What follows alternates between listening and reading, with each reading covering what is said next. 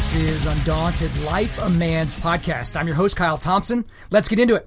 All right, guys, today we've got another interview for you. This is with Rick Ankiel. So that is a former professional baseball player that actually played with 6 different franchises between 1999 and 2013. But most notably was his time with the St. Louis Cardinals. So yes, I'm a Cardinals fan, but guys, this story goes beyond any particular team, any team that you're a fan or not a fan of. Because the thing about this guy, to just remind you of what he went through, he was a pitcher from 1999 to 2001. He was seen as a phenom. He was the next great left-handed pitcher. He was compared to Sandy Koufax. He was on one of the classic franchises, one of the 6 classic franchises in Major League Baseball. But everything changed in the 2000 season. Okay, so in the 2000 season, he had a great regular season. At the age of 20, he went 11-7 with an ERA that was 3.5, which was top 10 in the National League that year. But he very famously lost his ability to throw strikes. Okay, so if you can remember back, the first game of the National League Division Series in 2000, it was game 1 at home for the Cardinals versus the Braves. And so the Braves were the team that he loved growing up because he grew up in that area. He watched him. Greg Maddux was his favorite pitcher. Well, Greg Maddux was the opposing pitcher, but Greg Maddux gives up 6 runs early in that game, very uncharacteristically. So you're thinking this kid is just going to have a nice game. He's going to get his first, playoff win under his belt, and it just didn't quite work out that way.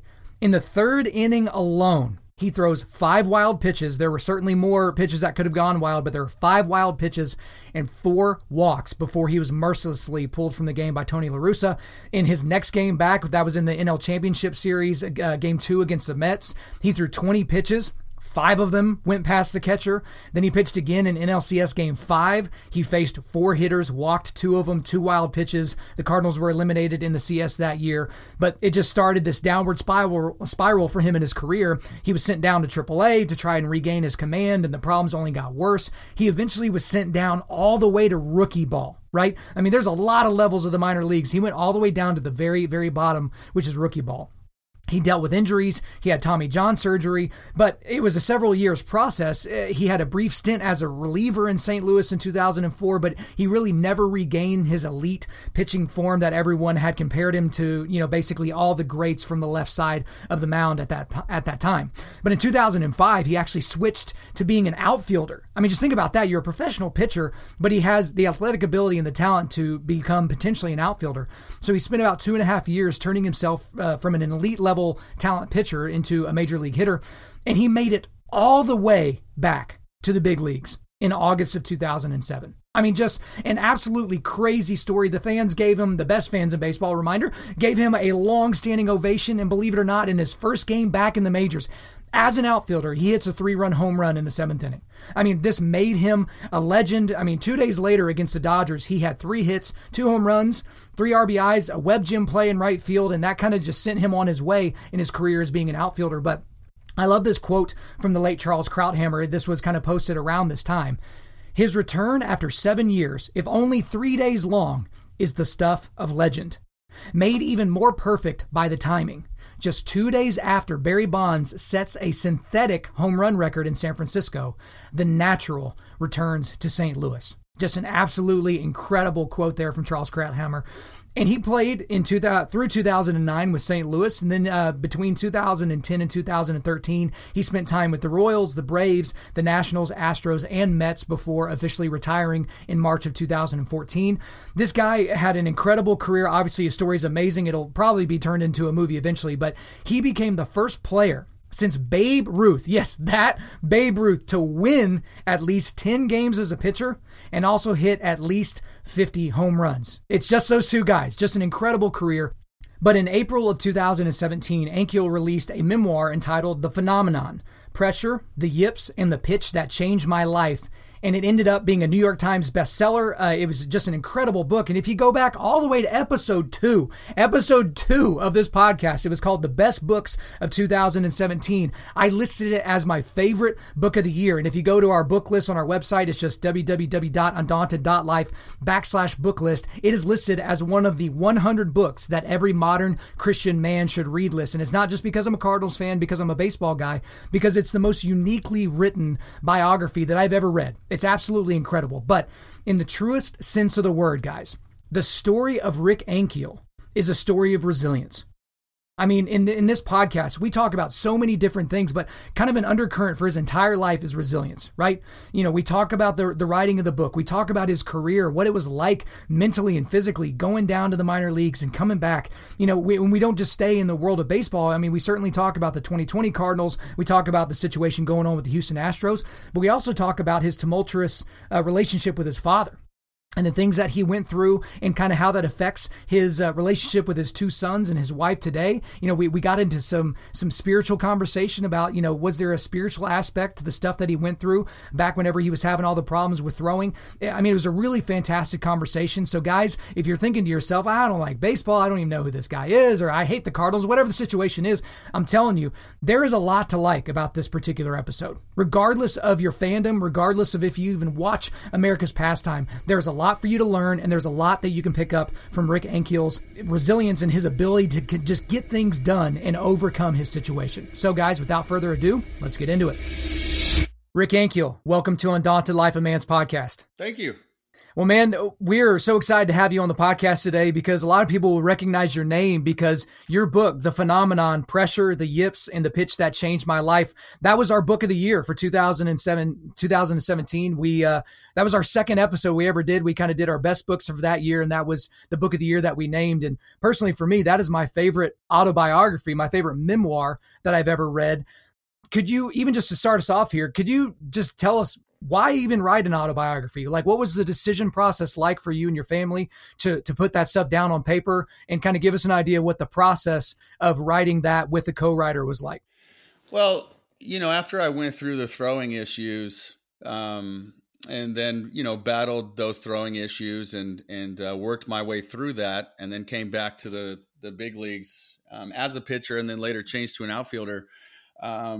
You know, I got a lot of interest then. I had interest to make a movie, and I just felt like the timing wasn't right to be in uniform. And my thinking was to have something at the box office or drawing that kind of attention would have felt like a distraction for not only me, but my teammates. So once I finally got done playing, the interest popped back up again. I kept getting questions about it.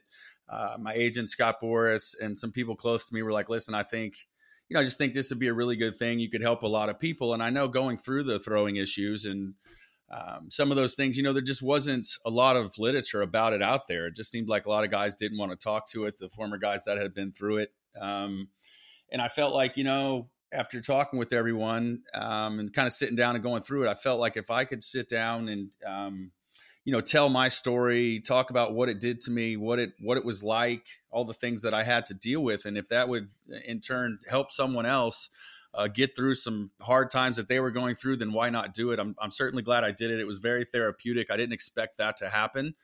But it did. And it's funny because I know going through it and just, you know, the mentors I had and talking about this and all the, you know, the psychology side of it that I went through, I felt like I had talked about it enough, and I didn't realize that in writing this book, maybe I hadn't, because once I did write the book and the interviews and talking about it and bringing it back, just back to life, I really felt a sense of inner peace and a sense of calmness that I hadn't had before I did it.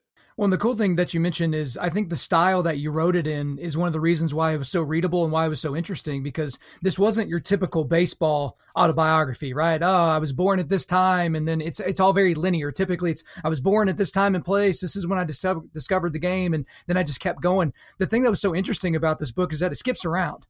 And it's almost frenetic. There are times where you'll be in the middle of describing something baseball related, and then you'll shift to something from your childhood. So why write it in that style? Because again, most memoirs are very linear when it comes to time. This one's all over the place. Why do it that way? Well, you know, in sitting down with Tim Brown, who is the writer, the co-writer, you know, I felt like for me to tell my story, it needed to be truthful and it needed to be real. And I felt like, you know, I got to give him credit. You know, when you sit down to do a project like this, you know, really it's a big interview process. And whether we're working on, let's call it a chapter or a timeline, and say we're working on the timeline being from the time I was 8 years old to 12 years old, and I'm just throwing out stories and thoughts and whatnot, you know, he did a really good job of picking and choosing what stories to tell and which ones not to, because you know, anyone's life, you start looking at those type of timelines and geez, what stories do you use and which ones do you not, you know, right. And that kind of what makes a story flow. So I got to give him a lot of credit. But for me, I really just felt like I needed to be open about the entire thing to for anyone to grasp, what it was about my story. And I felt like we did a good job of that. I really do. Yeah, I think it came off very well on your end. I agree that y'all did a great job with it. But you mentioned it being very therapeutic. But what some people may not know is that you actually recorded the audiobook version of your autobiography as well. So what was that like, basically reading your book, but reading your life out loud? Did that kind of help with the therapeutic nature of things, or just kind of describe that process to us? It was interesting. And when that topic came up of, do you want to read this or hire someone else to read it? I felt like, no, I want to be the one that reads it. And in doing that, I usually talk really fast. I'm pretty animated. I'll use my hands quite a bit. And in recording something like that, you really have to slow it down and then try to dictate the sentence the way it should be, should be said. So it makes sense. So it was a learning experience. And then, to be honest, there were some parts of it that, when I'm reading a book, let's say I'm not reading it out loud, but I'm just reading it. You're kind of fast reading, and I've read these chapters so many times that it felt like, a lot of it I already knew what it was going to say, but you're trying to reread it and get it right and make sure there's words in there that you would use and all the things that come with that. But reading it out loud and slowing down and trying to put it together the way it should have been put together, there were some sentences or chapters or, a time here and there where I would think, man, that doesn't make sense now that I'm saying it out loud. So it was just an interesting experience. I'm glad I did it. It took 3 days. The first day I felt like I wasn't even close. The second day I felt a little better, and the third day I felt better. So it's funny because after the third day, I said to the people that I was working with, hey, maybe we should go back and re-record the first day. And they're like, no, it'll be fine. We can edit it. It'll be fine. So it was fun. I enjoyed it. Well, very good. So getting into the book, some of the things you talked about. So the thing is, from the very early stages of your life, you obviously knew that you were a tremendous athlete, but it's always interesting when you have someone that is so gifted by God with this plethora of abilities, what sport they end up gravitating towards, or why they pick that sport. So for you, as a tremendous athlete growing up, why did you choose baseball? It was just, I was just always good at it. It was one of those things that I was just good at. And we always had the Braves. I grew up in South Florida, so we had TBS down here, and Braves were always on. And I think watching it, I just fell in love with it. And then fell in love with the Braves. And then I knew I just felt like that's what I wanted to do. And that's what I wanted to be, like, just a little boy's dream. It's funny because I wasn't actually the greatest of athletes when I was younger. But as I got older, I just kept working harder, and it started coming. And obviously the talents, I was definitely blessed with a good arm. But all around athlete, I wouldn't say that I was the greatest of athletes, from that 8 to 12 or even 12 to 15. And as I got older, I started to get better, but I was just drawn to baseball for whatever reason. Well, the cool thing about that, there was actually some research that I read not that long ago. It was talking about people that end up being the elite of the elite athletes. So think about a major leaguer or someone that starts in the NBA, that type of thing, that for the most part, none of those people were really good athletes as a kid. But the kid who was the fastest kid in elementary school or the best pitcher in junior high, those are the ones that kind of flame out because either they stop working hard because it just comes so easy to them. I'm thinking about a guy that I grew up with. He was a left-handed pitcher, and just no one could touch him. I won't say his name here, but just no one could touch this kid. And then he got to high school, and he kind of started making some stupid decisions and, was partying and not really focused on baseball. And it was all of a sudden the entire game of baseball caught up to where he was untouchable 2 years prior. And then all of a sudden, he was just kind of another left-handed pitcher at our high school kind of a deal. But the thing for you is, speaking of high school, you made your major league debut at the age of 20. So you were just a couple of years removed from high school. Like you were in, biology class, and now you're pitching in the major leagues. I mean, what was that like, being so young and being in the big leagues? At the time, it felt like that's what it was supposed to be. And I mean that. It just, my goal was to be the best pitcher on the planet, best player on the planet. And it just seemed like the harder I worked, the better results I was getting. And that kind of just, reaffirmed for me that I needed to work hard. And the results just kept coming. And it doesn't always go that way. But it felt like I just kept putting in the time. I kept running more, kept doing everything I could possibly do. And the results just kept coming. So when it all happened and I got the call to go up to the big leagues, it was a surreal moment, but at the same time, it just felt like this is where I'm supposed to be and this is my time and here we go. It was freaking awesome, to be honest. I mean, I'd assume that would be awesome because as a little kid, you wanted to be there. And then by the age of 20, you're already there. But that kind of leads to the next question, which is when you're a teenager or when you're in your early 20s, no matter who you are, it's pretty easy to be cocky.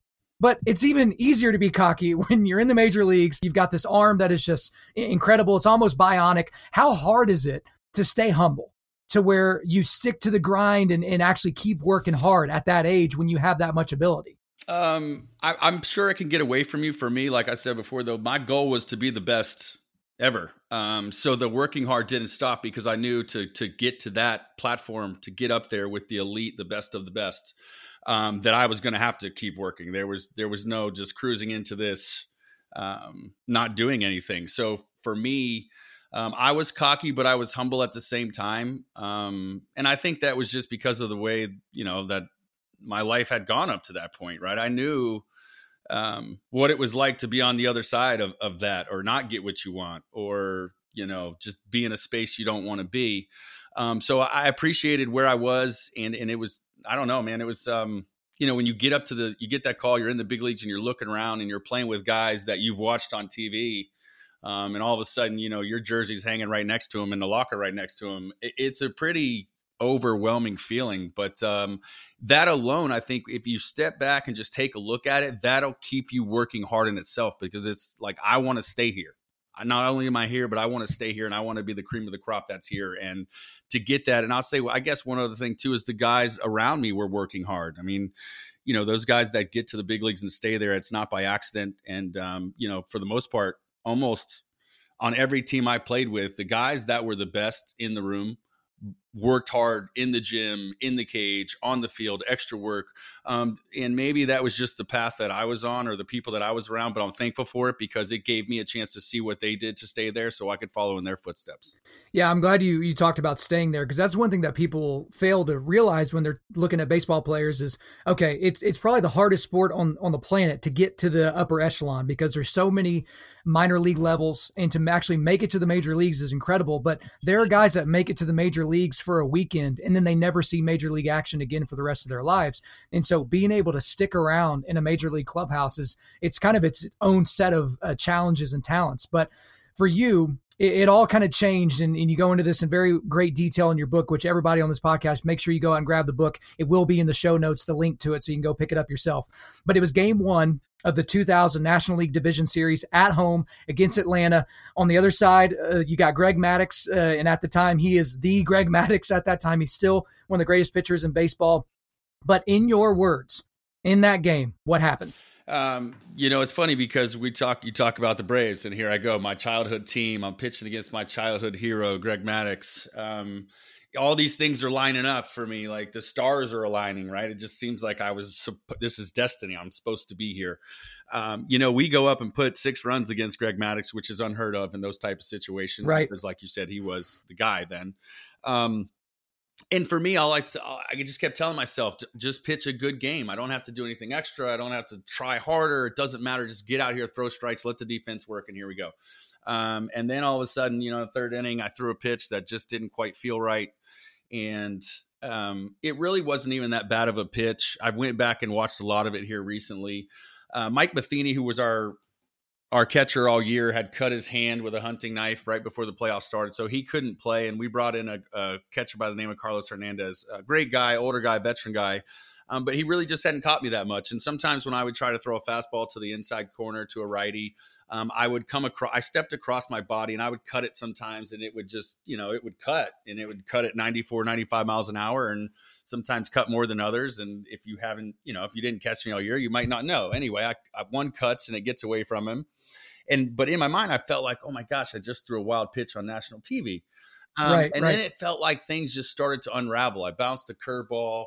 I'm out there. I'm trying to slow things down, but I'm not able to. I'm using all my keys, mechanic wise, stay back, all the things that always got me back on track, and nothing seemed to be working. And it just started spiraling out of control. I started bouncing balls off the backstop, and at the time, I had no idea what was going on. I didn't even know what the yips meant. I didn't really know what anxiety meant. I was just young and full of, here I am. I'm supposed to be here. I want to be a Hall of Famer and those type of things. So at the time, to be honest, I was in shock. because I really didn't know what was going on. And that's just, it was tough to swallow. And then it happened again. The next game I started again against the Mets. And that's when I knew, okay, maybe there's something wrong here. It's not just a mechanical flaw that I can fix in a heartbeat.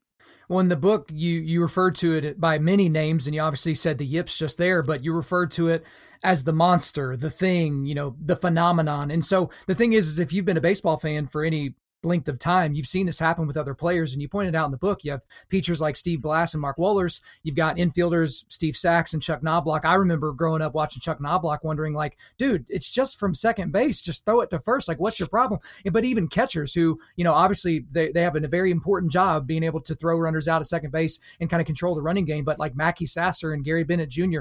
But for you, looking back now that you've had some time to kind of marinate on what that time period was like, can you better understand now or even identify what exactly it was? Man, I mean, it's really, to just try to swallow this up and make it I mean, it's the losing, your confidence is gone. Anxiety, your emotional system, just your flight or fight response just takes over. And your body starts to not listen. There was times, that I would look down and, I couldn't feel the ball in my hand. It was in my hand, but I couldn't feel it. And when I moved in, all that happened in 2000, and in 2001, when spring training started, I feel like there was just more pressure than ever. It was just, all the headlines everywhere. I couldn't get away from it. And the thought of having to throw would give me anxiety at the time. And, it's crazy because, I would sit there and I'd think, hey, what am I'm not afraid of this. And I really felt like I wasn't. Like, I'm not afraid. What is this? And all of a sudden my heart would just start racing 100 miles an hour when I'm sitting in my office thinking about pitching. And it was like your emotional system gets out of control to where you can't control it, and there's nothing you're doing will work. It's just, it's awful. And I, my heart goes out to anybody who's dealing with anxiety issues because it can just debilitate you. I mean, no matter anything you've done for your whole life, it doesn't matter. It can just completely shut you down. When if you've never experienced anxiety, like I have friends that have struggled with anxiety, and I personally have never had that, but whenever they describe it, it absolutely sounds awful. It's like I could think of a million other things I would rather do than to go through what you're going through at that time, and to have the lights and the national attention and the expectations of your teammates on top of your shoulders as well. I'm sure that would be very, very difficult. But you've talked about this, and I've heard other interviews before, but the world famous legendary Tony La Russa, he said that one of his biggest regrets in his career in baseball, which is decades long, was starting you in game one of the 2000 NLDS. Your normal catcher that you mentioned, Mike Matheny, he couldn't catch you that game because of the cut he had on his hand from the gift he got. You have the 6-0 lead by the third inning. Like you could have lost focus, you could have kept focus. But I guess the question is, do you think that any of those things ended up mattering in the end? Or do you feel like, the thing, the monster, the phenomenon, do you feel like it was coming for you regardless of any of those other circumstances? I think it was coming, and this is, listen, hindsight is undefeated. But looking back at the time, I had just one pitcher of the month, for September, and I was pitching the best I had pitched all year. I was ready for that game. There wasn't, I understand that he regrets it, but who's to say it doesn't happen if I pitch game 2, sure, or game 3, or anywhere else, right? It's all, you look back and you speculate, and who knows, right? Or if Mike was catching, does he catch some of those balls and I win the game, but does it happen the next year? I don't know. So instead of wasting all my energy or spending too much time down that rabbit hole, I try to look at it like it is what it is, and I have to deal with it and move forward and figure out how to be me and how to get past it. Absolutely. And so the thing for you is, obviously you were at the top of the world. You were being compared to Sandy Koufax, and you had a lot of things, you had a lot of expectations on you. So for you, what was it like going from being in the majors, being compared to world famous Hall of Famers, only to find yourself all the way back in rookie ball within a very short period of time? It destroyed me. And, one of the biggest things, or I'll say mistakes that I made back then, was I thought that baseball was what made me who I was, not just what I did as a job. I really identified with the whole baseball stigma. And once baseball was taken away from me, I really had no idea who I was. I was completely lost. It's the hardest thing I ever went through, but honestly, I'm better for it now because, I understand now that, what you do for a living, whether it's baseball or something other than baseball, it's just what you do for a living. It doesn't make you who you are. If you lose it, it doesn't have to take your identity away. So I've learned so much going through it, and working with Harvey Dorfman and all the things that he's taught me. And it's brought me to where I am now, and it's made me who I am now. And I can actually say, I appreciate it. Now, would I have loved to see what would have happened to the 21-year-old pitcher if that never happened to me? Of course, I'd love to see what that career would have looked like, but it didn't happen. And so, like I said before, instead of wondering or thinking, man, I wish, or I could have, and having regrets and the woe is me, I try to stay away from that. And I think, you know what, I wouldn't have met my wife. I wouldn't have my kids. Our past happened for a reason, and I am where I am for a reason. So I've tried to appreciate it.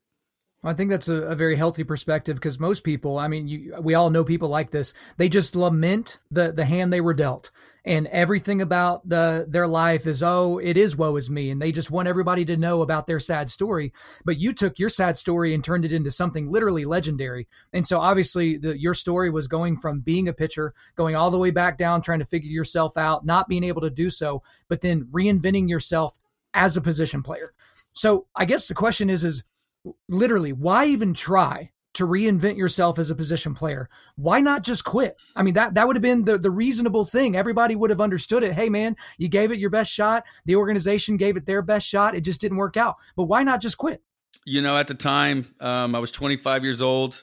I really didn't know what I was going to do without the game, because it was all I knew. And, some of the stuff I went through as a child, baseball saved me then too. It was always a place I went for inner peace, and it was just kind of like my arena. So, I in a way I did quit, right? I walked into Tony's office when I was a pitcher in 2005, and I said, hey, I just, I can't do this anymore. I've given this everything I have, but what it takes for me to come out here and compete day in and day out, the 23 hours around the game, or around the time that I got to be here, is the most frustrating and the hardest thing that I've ever been through.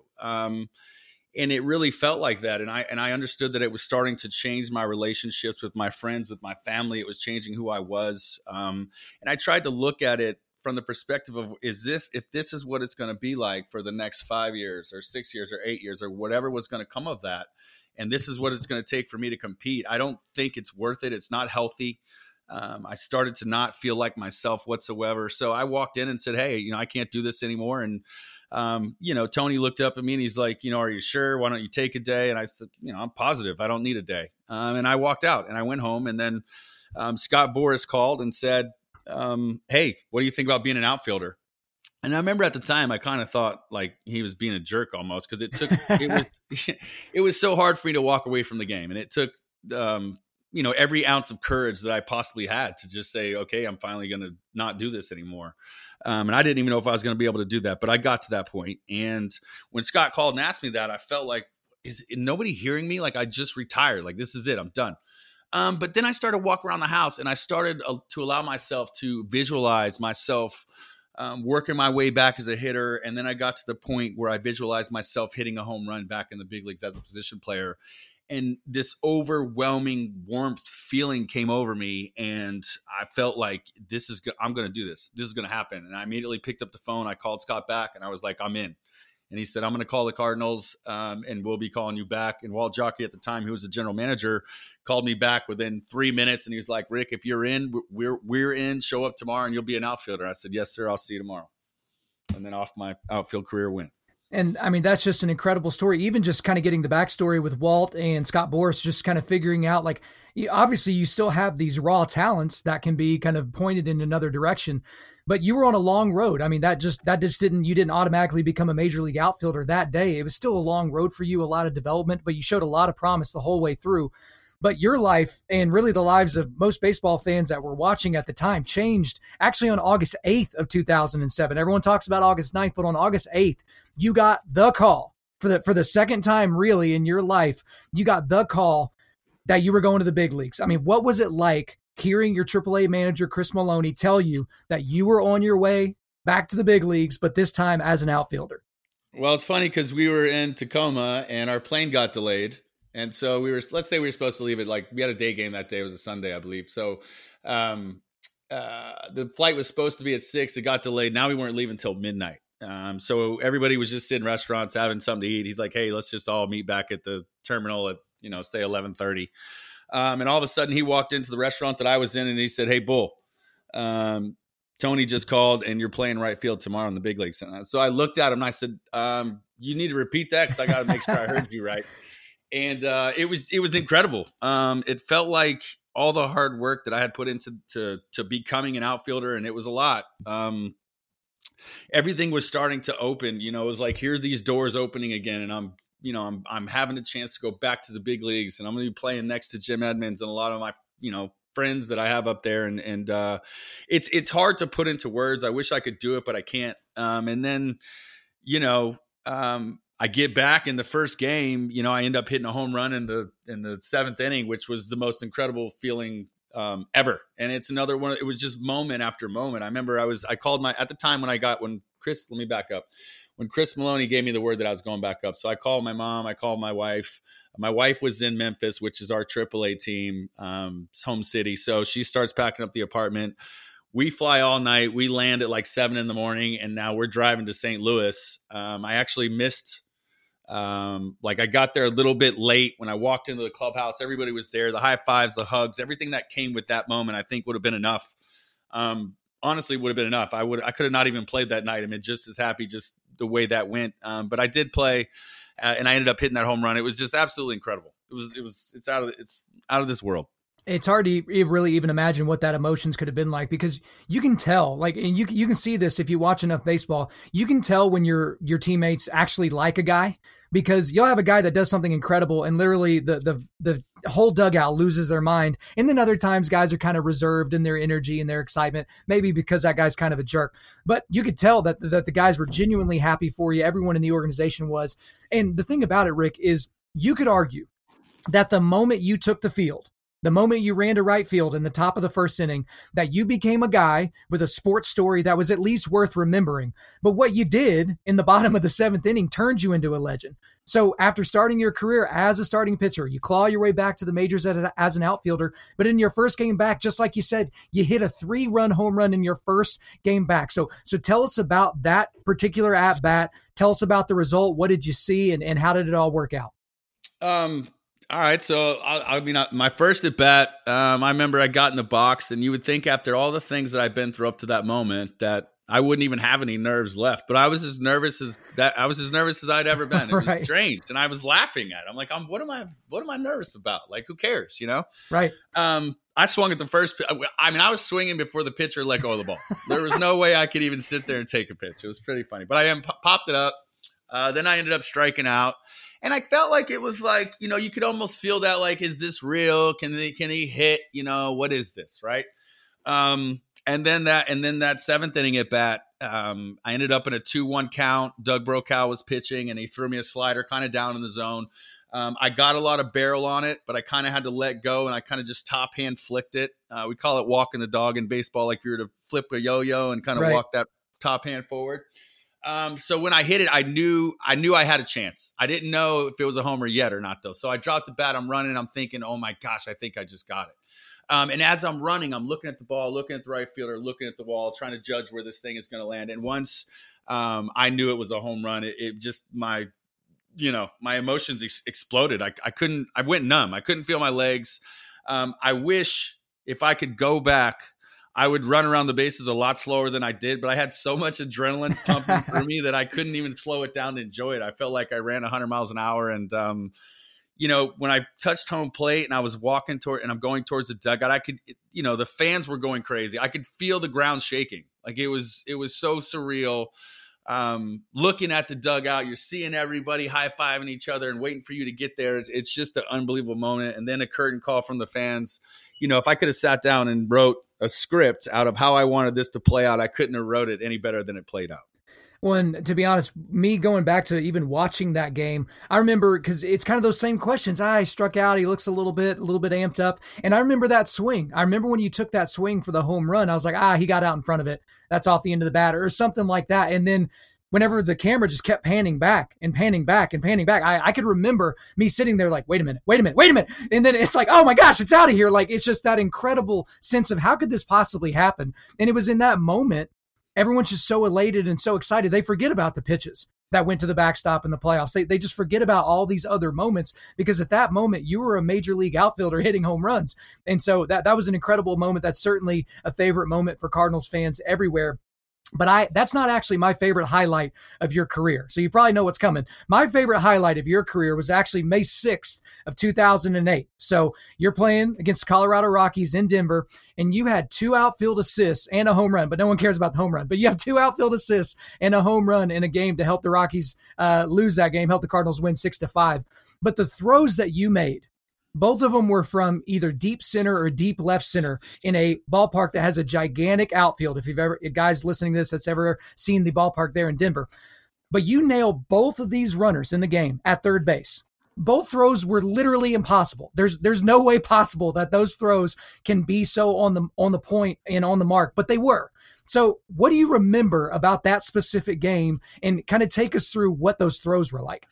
Yeah, so the first one, you had runner on first and second. The guy on second is Willy Taveras. So as an outfielder, when you're looking at the play ahead of you, and we have one out. So the play would be, I usually set up in center field at a point where if I have to go backwards, there's no way I can throw the guy out at third. I need to throw the ball to second to keep the runner at first at first.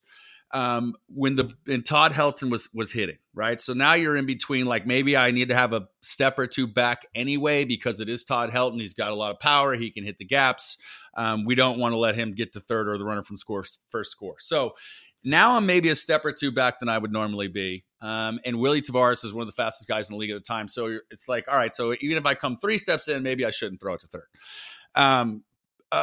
Anyway, the ball was hit, and I backed up, kept backing up, and then as I started to come forward, I don't know, I just had this like feeling that I felt like I got you at third. There's no way. I know I shouldn't try to make this throw, but I'm going to, because there's something inside of me telling me that this needs to happen.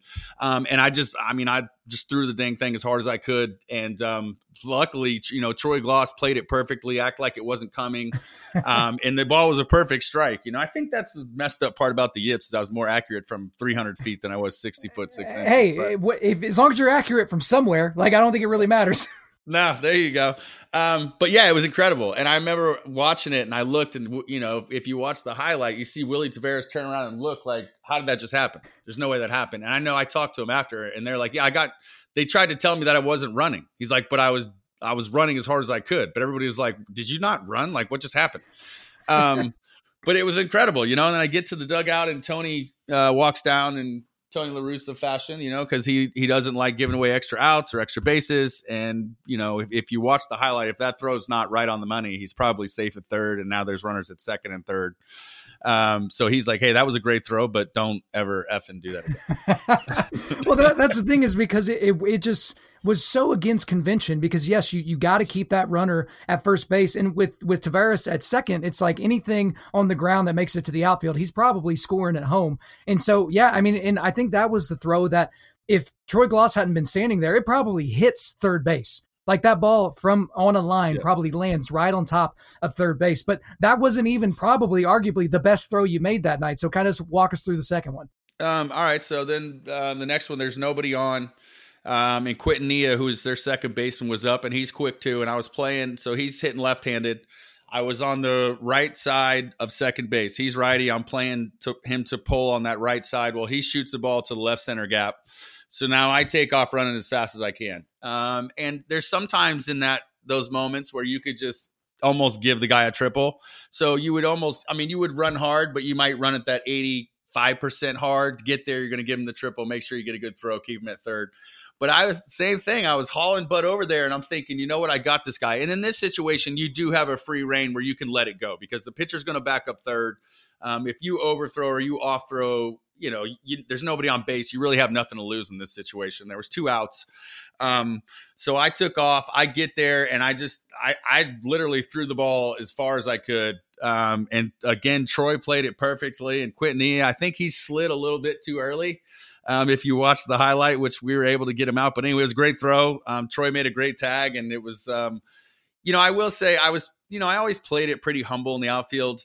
And I think that's one of the times that I wish I would have just, I don't know, shot a fake laser or fake cannon or, I don't know, bow and arrow or something. Because it was one of those moments that it kind of called for it. It was the second one of the game. I'd hit a home run. I mean, it was, I'm not going to have a better game than that. So I kind of wish I might have showed off a little bit, but you know what, it is what it is. So were those your favorite throws from your outfield career? Or is there another one that sticks out to you? Yeah, I would say the one, there's one more. There's one with Drew Storen. He was our closer. We were tied. So let me think here. We were in the ninth inning. It's a tie game. This is a day game. We were in Cincinnati. I actually had a flight home to go see my family because the next day we had an off day. So in Cincinnati, there's not very many late flights. So if this game goes extra innings, I'm probably not going to catch a flight. So fly ball hit to deep right center. Worst going back. He kind of misses it. It hits the wall. I'm there to back him up. As I'm grabbing this ball, I'm looking at I can see the runner out of the corner of my eye, and I see him start to speed up. And I'm like, okay, here we go. So I'm hauling butt to grab it. And it's funny because in the split second, I'm thinking to myself, if I don't throw this guy out, maybe the game's over. We probably, whatever, we'll win. If I throw him out, we might play into extra innings, and I'm never catching this flight. I'm not going home. But I just couldn't do that to my boy. So, you know what? I just let this thing go again, and perfect throw. Got him out at third, and it's just one of those, one of those great throws that happened in a blink of an instant, and it's just fun, That's all. Well, I didn't know the backstory that you had a plane to catch, but hey, if more outfielders just threw like they had a plane to catch, maybe there would be a few more outfield assists. We can make that happen. But you had a very interesting quote from your book. It was kind of after this time period, and it was this. And the conversation began about my arm again and whether it was the best outfield arm in the league. And I couldn't help but smile at such a thing. This was the same arm that had almost run me out of the league, the same arm that had inspired so many career obituaries. So give us a little bit more context on that quote and why you felt that way. Because listen, I was blessed with a good arm. And it's true, right? I was almost out of the game because of it. And then now all of a sudden I'm getting praised for it again. Yeah. In a different way because I'm in the outfield, but I'm as accurate as anyone. A lot of times when you grade people, you'll say, hey, it's a plus arm, plus accuracy. And a lot, when we would always joke about it with our outfield coaches, like, you're like plus. We don't even mess with you. Right. So it's fun. It's neat. It's, it felt like redemption. That's what it felt like, right? Like my arm abandoned me, or whether you want to say it's the arm or the brain, but it's all connected in a way. And now all of a sudden it's what's, one of my weapons and one of my things that are keeping me in the league. And something that I worked at every day. I go out there, make my throws every single day, everything I could do to stay on top of that. And, it became great again. It was awesome. Well, one thing that we talk about a lot at Undaunted Life is spiritual, mental, and physical resilience. And so your life, if there's one word to describe your life up to this point, I think resilience would be fairly appropriate. You've showed a tremendous amount of physical resilience, obviously overcoming a lot of injuries, overcoming the things that you needed to overcome in order to be a major leaguer and play every day. Obviously, the mental resilience side, you had the yips, you had that thing that was just kind of always there, but you still found a way to be able to operate at a high level at something that most people would never even experience. But one thing that I haven't heard you talk about a lot in interviews and didn't really see a lot in the book is I haven't heard you talk a lot about the spiritual side of what you went through and kind of what you're still going through as part of your upbringing and part of your life. Do you feel like there was a spiritual side to what you went through and how you were able to come out on the other side of it? Yes and no. I think when I went through the yips, I was mad. I felt like, like if we're going to say, hey, God controls everything or whatnot, my idea of what that was and whatnot, frankly, I was pretty pissed. Felt like, why would anybody have to suffer this way? That's what I felt like. And then, as I went through this, I just started to feel like, everybody, there's a God in everyone, I feel like, and we're all in control of it. You can't just sit back and think that, good things are going to happen to you because you pray, or good things are going to happen to you because you go to church or whatever. I feel like you have to make it happen. It's up to you. You put the energy out that you want to receive. You put one step in front of the other, treat people the way you want to be treated, or, whatever your values are, etc. But I feel like you have to make it happen. And I think, going through the yips, it brought me to that moment and helped me understand, at least for me, like that's the path I want to be on. So. I appreciate your perspective on that and sharing that with us. One thing I want to transition into now is just fatherhood. So for me, I'm excited. I just announced to everybody last week that my wife and I are pregnant. We're in a third trimester. We're about to have a baby boy, Lord willing, in May. And so we're very excited. But for you, you've got two sons. You've got Declan and Riker. So what is it like having two boys? What's it like being a father to a couple of boys? And are they trending to be athletes like dad? Kind of give us an idea of what Declan and Riker are up to. It's awesome and scary at the same time. I feel like I think everybody has this internal question, right? Are you doing fatherhood? Am I doing it right? Am I making helping them find their passion? Am I putting them in the right situations to be successful? But no, it's fantastic. Declan, he's my older one. He's left-handed. He's just starting to get into baseball. He's very smart. He's definitely a cerebral type of kid. And my younger one, Riker, is right-handed, loves all sports. He's my shadow, fishing, golf, you name it. Wherever I'm going, he wants to go. He absolutely loves sports. He's been into sports since the day he was born, it seems like. So it's fun. It's neat. They grow up in the same household. I'm sure you've heard this time and time again, but they're different. I mean, they are, they have the same rules, the same parents, but they're different kids. It's fun. It's neat. They're 7 and 9, so they're 17 months apart. So that's fun too. I feel like we're at the ball field or the soccer fields right now almost every day a week, but I enjoy it. It's fun being out there to give back to the kids, teach them all the things that I've learned or picked up along the way or that somebody taught me. And, I like it. I don't know what life would be without them. And congratulations on for you too, man. That's exciting. Well, thank you very much. I mean, I'm nervous to a certain degree, but it's like, hey, I'm not the youngest guy in the world. I've had some life experiences, so I'm pretty sure I could keep this thing alive, and I'm pretty sure I could at least point him in the right direction initially. But a quote that I love from your book, these are actually two quotes that are on adjacent pages, but you say this: "You can't pick your father, you're assigned a father. He was my father, but nowhere did it say I had to be his son, not forever." And so for me, reading your book and rereading your book, Rick, I mean, if baseball is the primary theme of your book, your tumultuous relationship with your father would be kind of a close secondary theme. So you talk about him a lot in the book, and I appreciate how much you talk about him. But it seems like every good and every bad thing in your life is just one degree of separation away from your father. Does that make sense? Yeah, it does. And that was part of the story. I mean, it is, I think, the day my first son was born, and I just looked at him, it helped me understand the quote you said. Like, I realized that we would never have a relationship again because some of the things that happened, I just understood there's no way I could do that to my son. So, it's interesting. It's helped me just be a better father. I'm very close to my boys, and there's nothing greater. It's the best gift that life has to offer.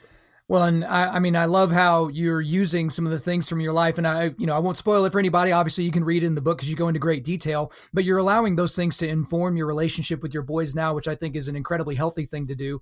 Now, for any of us that maybe don't know, and I certainly don't know, do you currently have a relationship with your dad today? I mean, you kind of just mentioned that may not be a possibility. Do you think it ever could be a possibility? No, I've closed that door.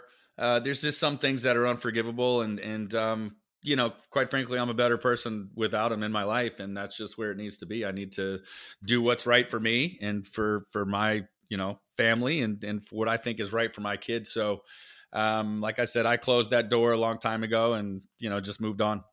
Fair enough. So for you, obviously, since you go into so much detail in the book, I love it because it kind of gives us insight into your brain and how that works and how you're going to be acting and, treating your family.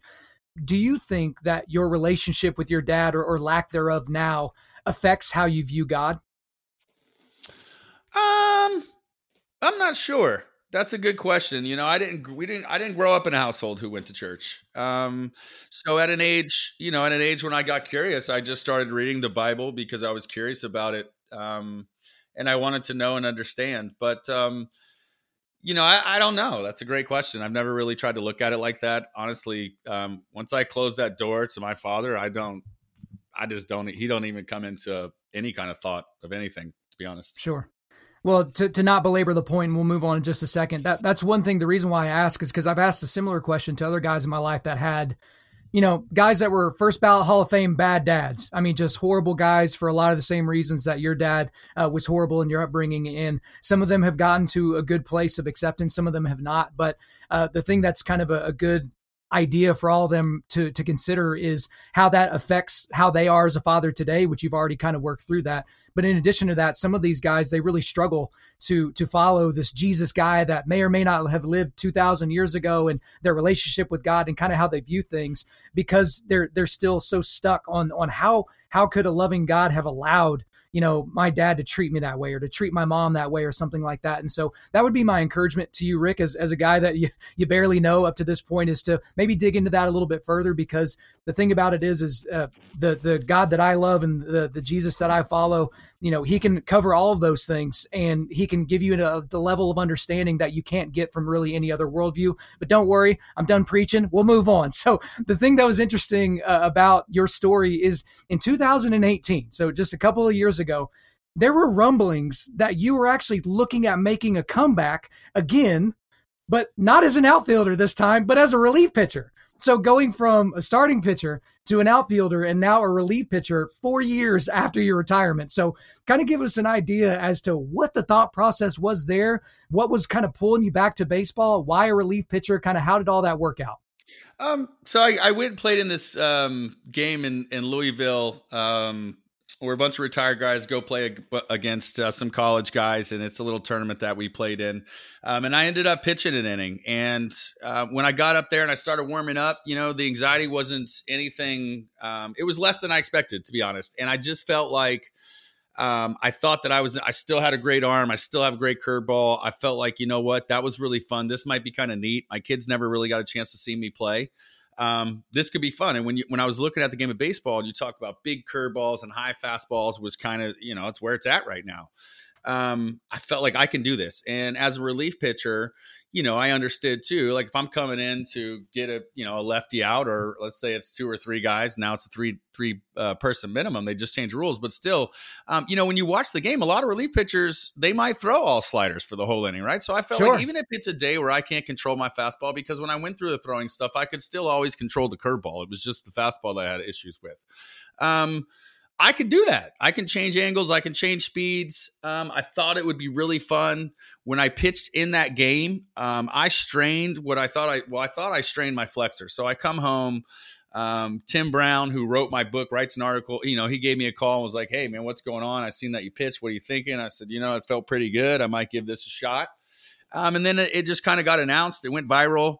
I come home, I start training. About a month later, the elbow just wasn't getting better. I ended up going to take an MRI, and they're like, "You know what? You tore it, and you need another Tommy John." I've already had a Tommy John. So I felt, I ended up talking to Dr. Paletta, who was the Cardinals doctor. And I said, "Hey, I'm not going to do a full Tommy John. I just can't do it. That's 12 to 18 months. I'm already 40 years old. I'll just bang the comeback. It's just not worth it at that point." And he said, "Hey, there is a new surgery out there called a primary repair, where you could, if you're a candidate for it, if it tore in the right place, I'll have to take a look at the MRI, but you could be back in 7 to 8 months. And at the time I thought, you know what, I can do that. I'll give that a shot, because I'm going to need to get this elbow fixed anyway. And, I went through it. And as I was going through that throwing program, I did end up straining the flexor, and I got hurt. And where I was in the throwing program compared to how much of the season was left, it just mathematically, there wasn't going to be much left if I had 0 setbacks from that point. And it reminded me what being on the injured reserve is all about, what being hurt and the rehab and everything. It's the part of the game that's not fun. And I just kind of lost the itch. I felt like, there's no way I want to have another surgery. I'm a person that likes to go fish, be outside, do stuff. The thought of possibly even having to have another surgery 2 years in a row, it just really took the taste away from me. And I just, I felt like, I think it's time to be dad and be here for these kids and help them with their passions. Well, it's commendable that you could even consider that because, I mean, you're right. In modern day baseball, I remember Sergio Romo. I was at the 2012 World Series. They basically won the World Series because he threw a bunch of sliders. I mean, he strikes out Miguel Cabrera, for goodness sakes, to win the World Series in 4 games. And the dude only threw sliders. You knew what was coming and he still couldn't hit it. So, but it's interesting. I appreciate you sharing with us kind of what that all looks like. But the thing for you is you're not really out of the game of baseball at all. You're still the family guy. You're going to be there for your kiddos and your wife, but you do have this burgeoning career as a broadcaster. So you're going to be spending a lot of time on television in support of the St. Louis Cardinals. And so what's it like for you being in the booth and or in the studio when you used to be out there on the grass? It's fun because you're still connected to the game. And that's the part of it. I feel like the game is still inside of me and being able to be a part of it, being able to be a part of the Cardinals organization is a big deal for me. And I raised my kids to be Cardinals fans. We live down here in South Florida, but yeah, exactly. We live down here in South Florida, but listen, the Cardinals are just, for me, everything that I went through with them, they drafted me, but just the Midwest people, the fans, the way that they adore the team. It's everything I think that, that it should be. And I want them to be a part of that and understand it because it's funny, living down here, in South Florida, everybody moves from somewhere else to here, right? So we don't have the traditions that St. Louis has. So being able to bring them there and show them that, see the sea of red, show them what that's all about is incredible. And for me to be, just being able to still be a part of the game in the booth, give my opinion of what I'm seeing. I think it's a unique situation that I'm in because I did play both positions, right? So I can tell you what I think that they're doing or thinking or what they're trying to get done, and give you that perspective. And there's nobody else out there that can do that. So I've enjoyed it so far and looking forward to the future as well. Well, if Cubs fans aren't already sick of this podcast, they're about to be because we are going to talk about the 2020 Cardinals. So the biggest offseason need that most people saw for the 2020 Cardinals was getting an impact bat. And they pretty much haven't addressed that. I mean, this offseason has been rather quiet. They re-signed Adam Wainwright, who's probably going to be, 4th or 5th type starter. You got Matt Wieters, who was re-signed, but he's going to be Yadier Molina's backup. Probably the most significant thing they did this offseason was signing free agent pitcher from Korea, Kwang Hyun Kim. There were some other minor deals along the way. They lose Ozuna to the Braves, which I'm not terribly disappointed about because that's another team that can pay for him to be wildly inconsistent. But essentially, at least on paper, there were no big-time signings or trades. What exactly is the plan here, do you think? Well, I feel like I laugh at that sometimes because we were one series away from being in the World Series. So that's true. That's true. At some point, it's like, well, what are we looking? Why are we so mad here, right? Like we put ourselves in a position to be really good. And when you look at the seasons that some of the guys had, when you go with Goldschmidt, they really didn't perform up to what we think that their potential will be. And I'm not saying a young guy who's overperforming. I'm saying guys who've been in the league for a long time and what we know they can do. So I think when you take a look at that, and then for me, when I look at the young guys who just got playoff experience, right? That's going to make them better. We got that experience. We almost got there. We did sign the lefty pitcher, right? How's that going to look in a division where there's some pretty good lefties that we need to get out? To me, when I look at it, I'm happy with where they are. I mean, I feel like we should be happy with where we got, and that was with the team that we have. And why not come out and see these guys, see what they can do with a little bit more experience under their belt? Yeah, and there's some good guys that are in camp that have some opportunities now because with Ozuna leaving, the logjam in the outfield has kind of eased up a little bit. So there's going to be some guys that are going to get some looks. A lot of people have talked about this offseason, but it seems to be a lot of smoke and no fire. But why do you think the Cardinals organization has not taken that big leap to reach out and acquire the Colorado Rockies star third baseman, Nolan Arenado, who is a top 5 position player in the game of baseball? He's also just now entering his physical prime. Why do you think there hasn't been more focus on potentially making that move? Well, I think there was, and I think there has been. I think that it just, I'm not sure if the Colorado Rockies actually wanted to trade him. It almost felt like it was more of a, well, let's just see, why don't you wow me and blow my socks off with what you're going to give us? Because it feels like if they wanted to move him, they could. I mean, just like everything you just said, I mean, this guy's a beast, right? He's an animal. You could put him, he's going to make any team better. There's no question about that. Right. So the fact that he hasn't moved makes it seem like they don't want to get rid of him, right? I mean, because look, he is the guy. I mean, I'm sure a team, whether it be us or someone else, could put a package together that they'd be happy with. But it hasn't happened. So for me, I kind of look at that like maybe they don't really want to trade him. And I think you have to make smart decisions that's good for your team long term and what they're looking at and what we're trying to do. And I just don't think the stars have aligned, but I definitely think they're always, and I mean this about the Cardinals, they're always trying to get better. It's not like they're not.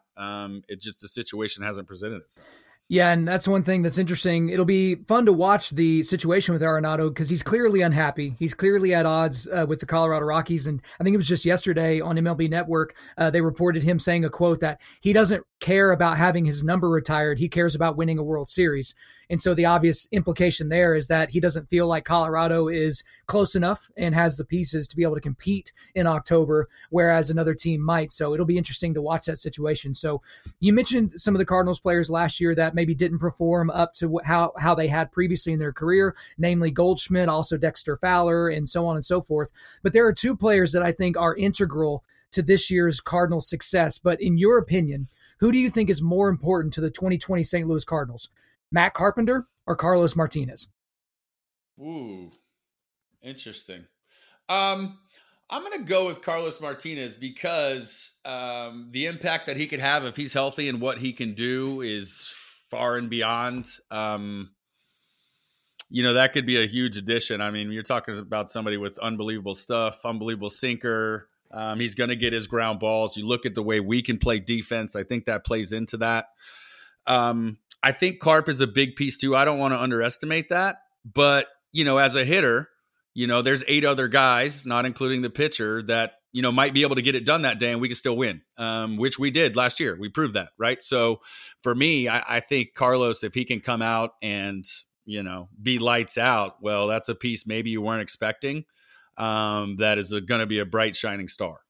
Well, and with Michaelis going down, and we're not exactly sure how his forearm issue is going to go as we progress into the season, you're right. Carlos Martinez has all the skill sets and all the abilities to be right up there with Flaherty. I mean, if you go into a playoff rotation and you've got the experience of Wainwright somewhere in the periphery, but then you've also got Flaherty and Martinez throwing in ways that we know that they can, that's a formidable opposition for just about anybody. So the interesting thing about this offseason, though, Rick, is people are wanting to get, tabs on their team and who's our team signed. And there's been obviously a lot of money spent this offseason. You got the big trade for Mookie Betts and David Price. Like, there's things happening, but nobody can stop talking about the Houston Astros situation. I did an entire podcast episode on it. I thought that it was reprehensible what they did. I thought MLB's punishment, I mean, basically $5 million fine, 4 draft picks, and, you suspend a couple of guys that the organization fires. I think just about every team in the league would take that deal if it meant they got a World Series and all the windfall and all the money and all the prestige that comes with that.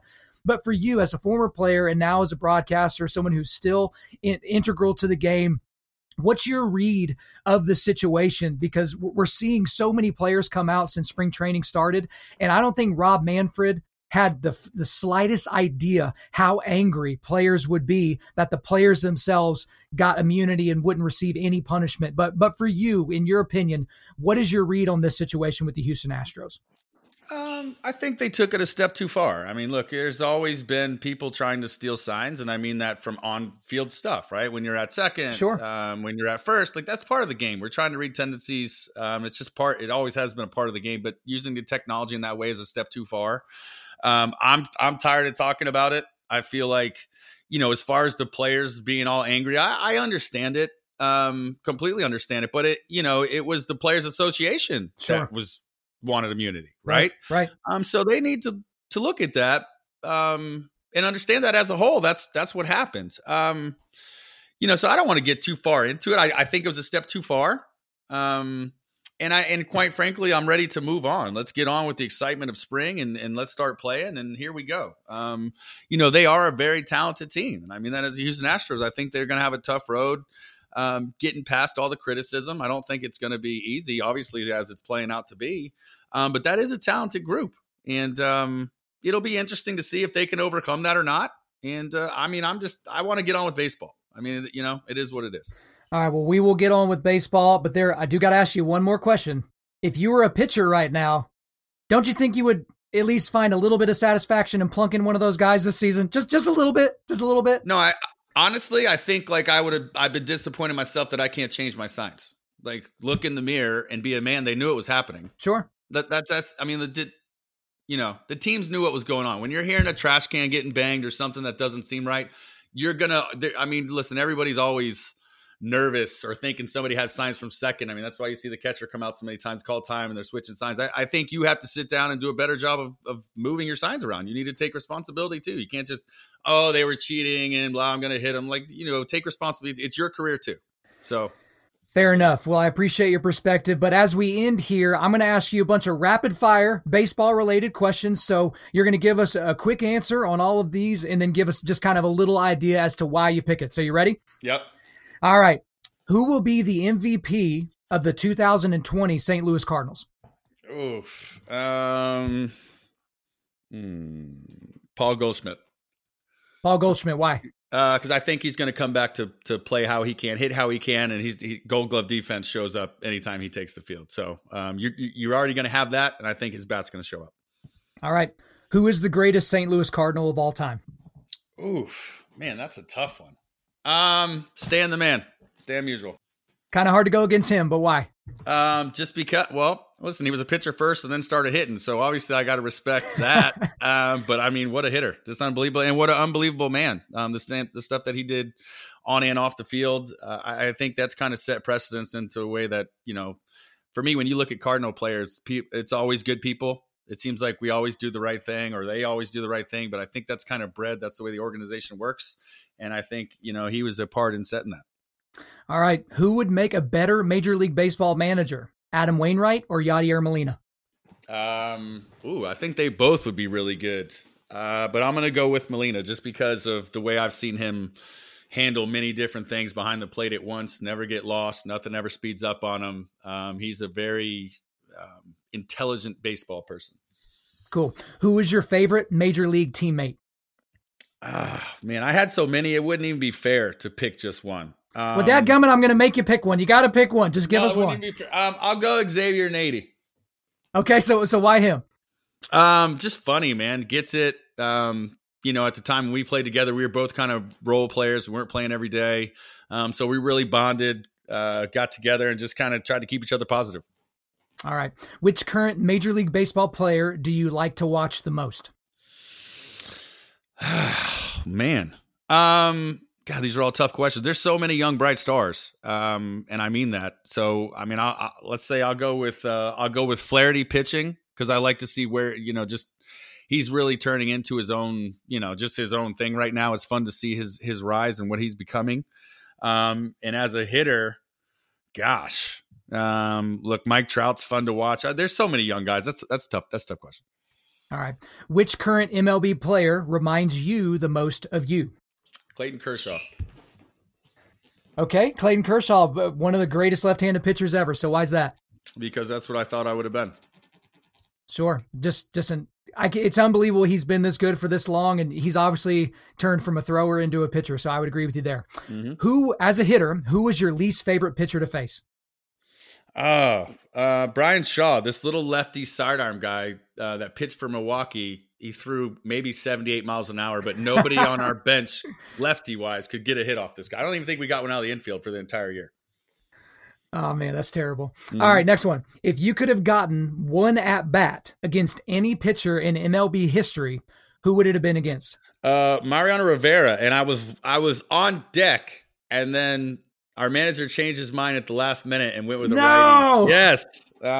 I just wanted to see it. I wanted to see it in person and see what that cutter looked like, and I just didn't get the chance. Cool. If you could have pitched against any player, and I think I know who you're going to say, if pitched against any player in MLB history, who would it have been? Babe Ruth. Exactly. I knew it because you would strike him out, wouldn't you? Yes, I would. Hey, they didn't have lefties throwing high 90s with big hooks back in the day, so you would have ate them alive, I'm pretty sure. Strike them out and then take them deep. There you go. All right. Who is the most underrated current player in Major League Baseball? It was Anthony Rendon before this offseason. I think before the World Series, and he got a chance to show what he could do on a national scale and actually got the attention for it. Anthony Rendon. All right. Who is the most overrated current player in Major League Baseball? I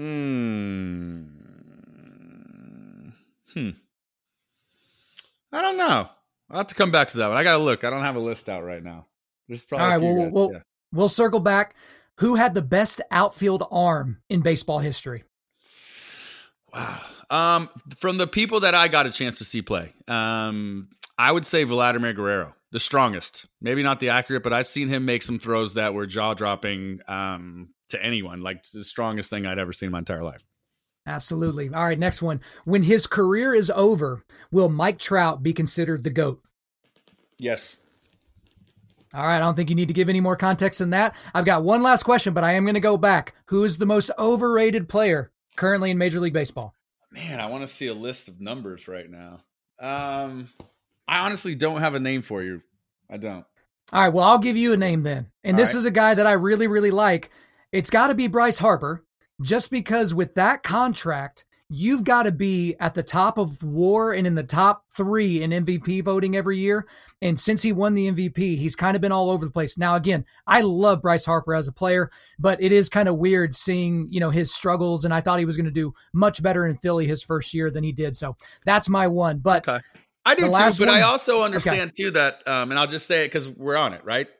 Sure. A lot of times these contracts aren't just about what you can do on the field, even though you think they should be. Right? Because you got to sell jerseys. You got to do all kinds of things. He's going to sell season tickets. All those things happen. I mean, he's a bona fide superstar. There's no question about that. That is what I tried to explain to some friends that just didn't understand his deal. And I was like, guys, there's a reason why his jersey went to the tippy top of all of sports, above LeBron James's jersey, above Cristiano Ronaldo. As soon as he signed, they sold more jerseys home and away for the Philadelphia Phillies than they had of any player in a long time, probably since Ryan Howard was in his prime. And so it's like, you got to understand it. He's got to sell hot dogs and he's got to sell parking spaces, all those things. But at some point, I do want to see him get back to his old form. But the last question I got for you today, Rick, is this. Who is the greatest baseball player of all time? Man. Greatest of all time. I'll just give you my favorite of all time, which is Ken Griffey Jr. Just being able to watch him come into the league at 19 and do the things that he could do athletically, the beautiful left-handed swing, Gold Glove defense, the arm, everything. That's my favorite player, so I'll go with that. Who's yours? Well, I grew up when Ken Griffey was coming up, and so my favorite player growing up was Ken Griffey Jr. as well. I mean, you couldn't ignore the swing. But for me, when you're talking about the greatest player of all time, I've got to go with Babe Ruth, just because in the area in which he played, being able to win as many games as he won as a pitcher, and then in addition to play the way he did on the offensive side of the ball, it's different. I can see the arguments because he wasn't the most athletic guy. He didn't play the field well. Like I get all of those things, but I'm also with you. I think if Mike Trout continues on his trajectory, we're not going to be talking about him in the same sentence as maybe, a Mickey Mantle or Roberto Clemente. We're going to be talking about him in terms of Babe Ruth, in terms of Willie Mays, in terms of Hank Aaron. I think he's going to end up being the greatest player of all time. I really, really do.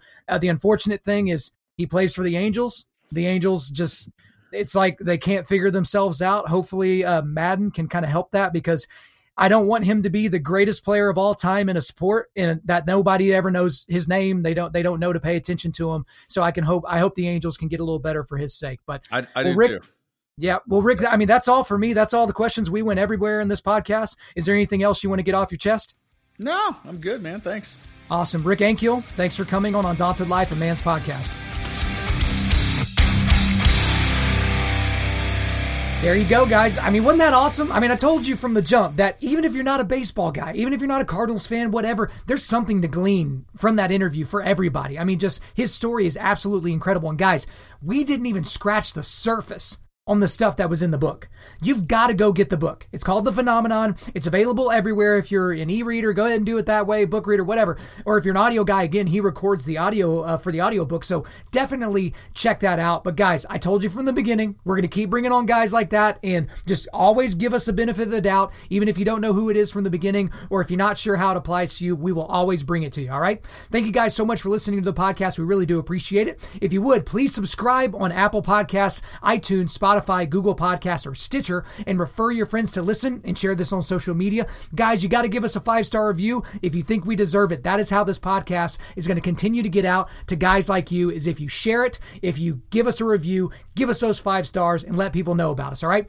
I'm currently booking speaking engagements for the entirety of 2020, so if you want me to come speak to your team, on your podcast, at your men's event, hit me up, info@undaunted.life. Again, the email is info@undaunted.life. The website is www.undaunted.life. You can follow us on Instagram and Twitter @UndauntedLife or Facebook.com/UndauntedLife. Check out our free devotionals on the YouVersion Bible app. Just search Undaunted Life under plans. And as always, we want to thank the band August Burns Red for allowing us to use their entire music library for our content. The intro-outro track on this podcast is their song King of Sorrow, which is off their latest record entitled Phantom Anthem. The links are in the description. I'm your host, Kyle Thompson. Remember, keep cultivating manly resilience, keep forging spiritual, mental, and physical toughness, keep seeking the Lion of Judah.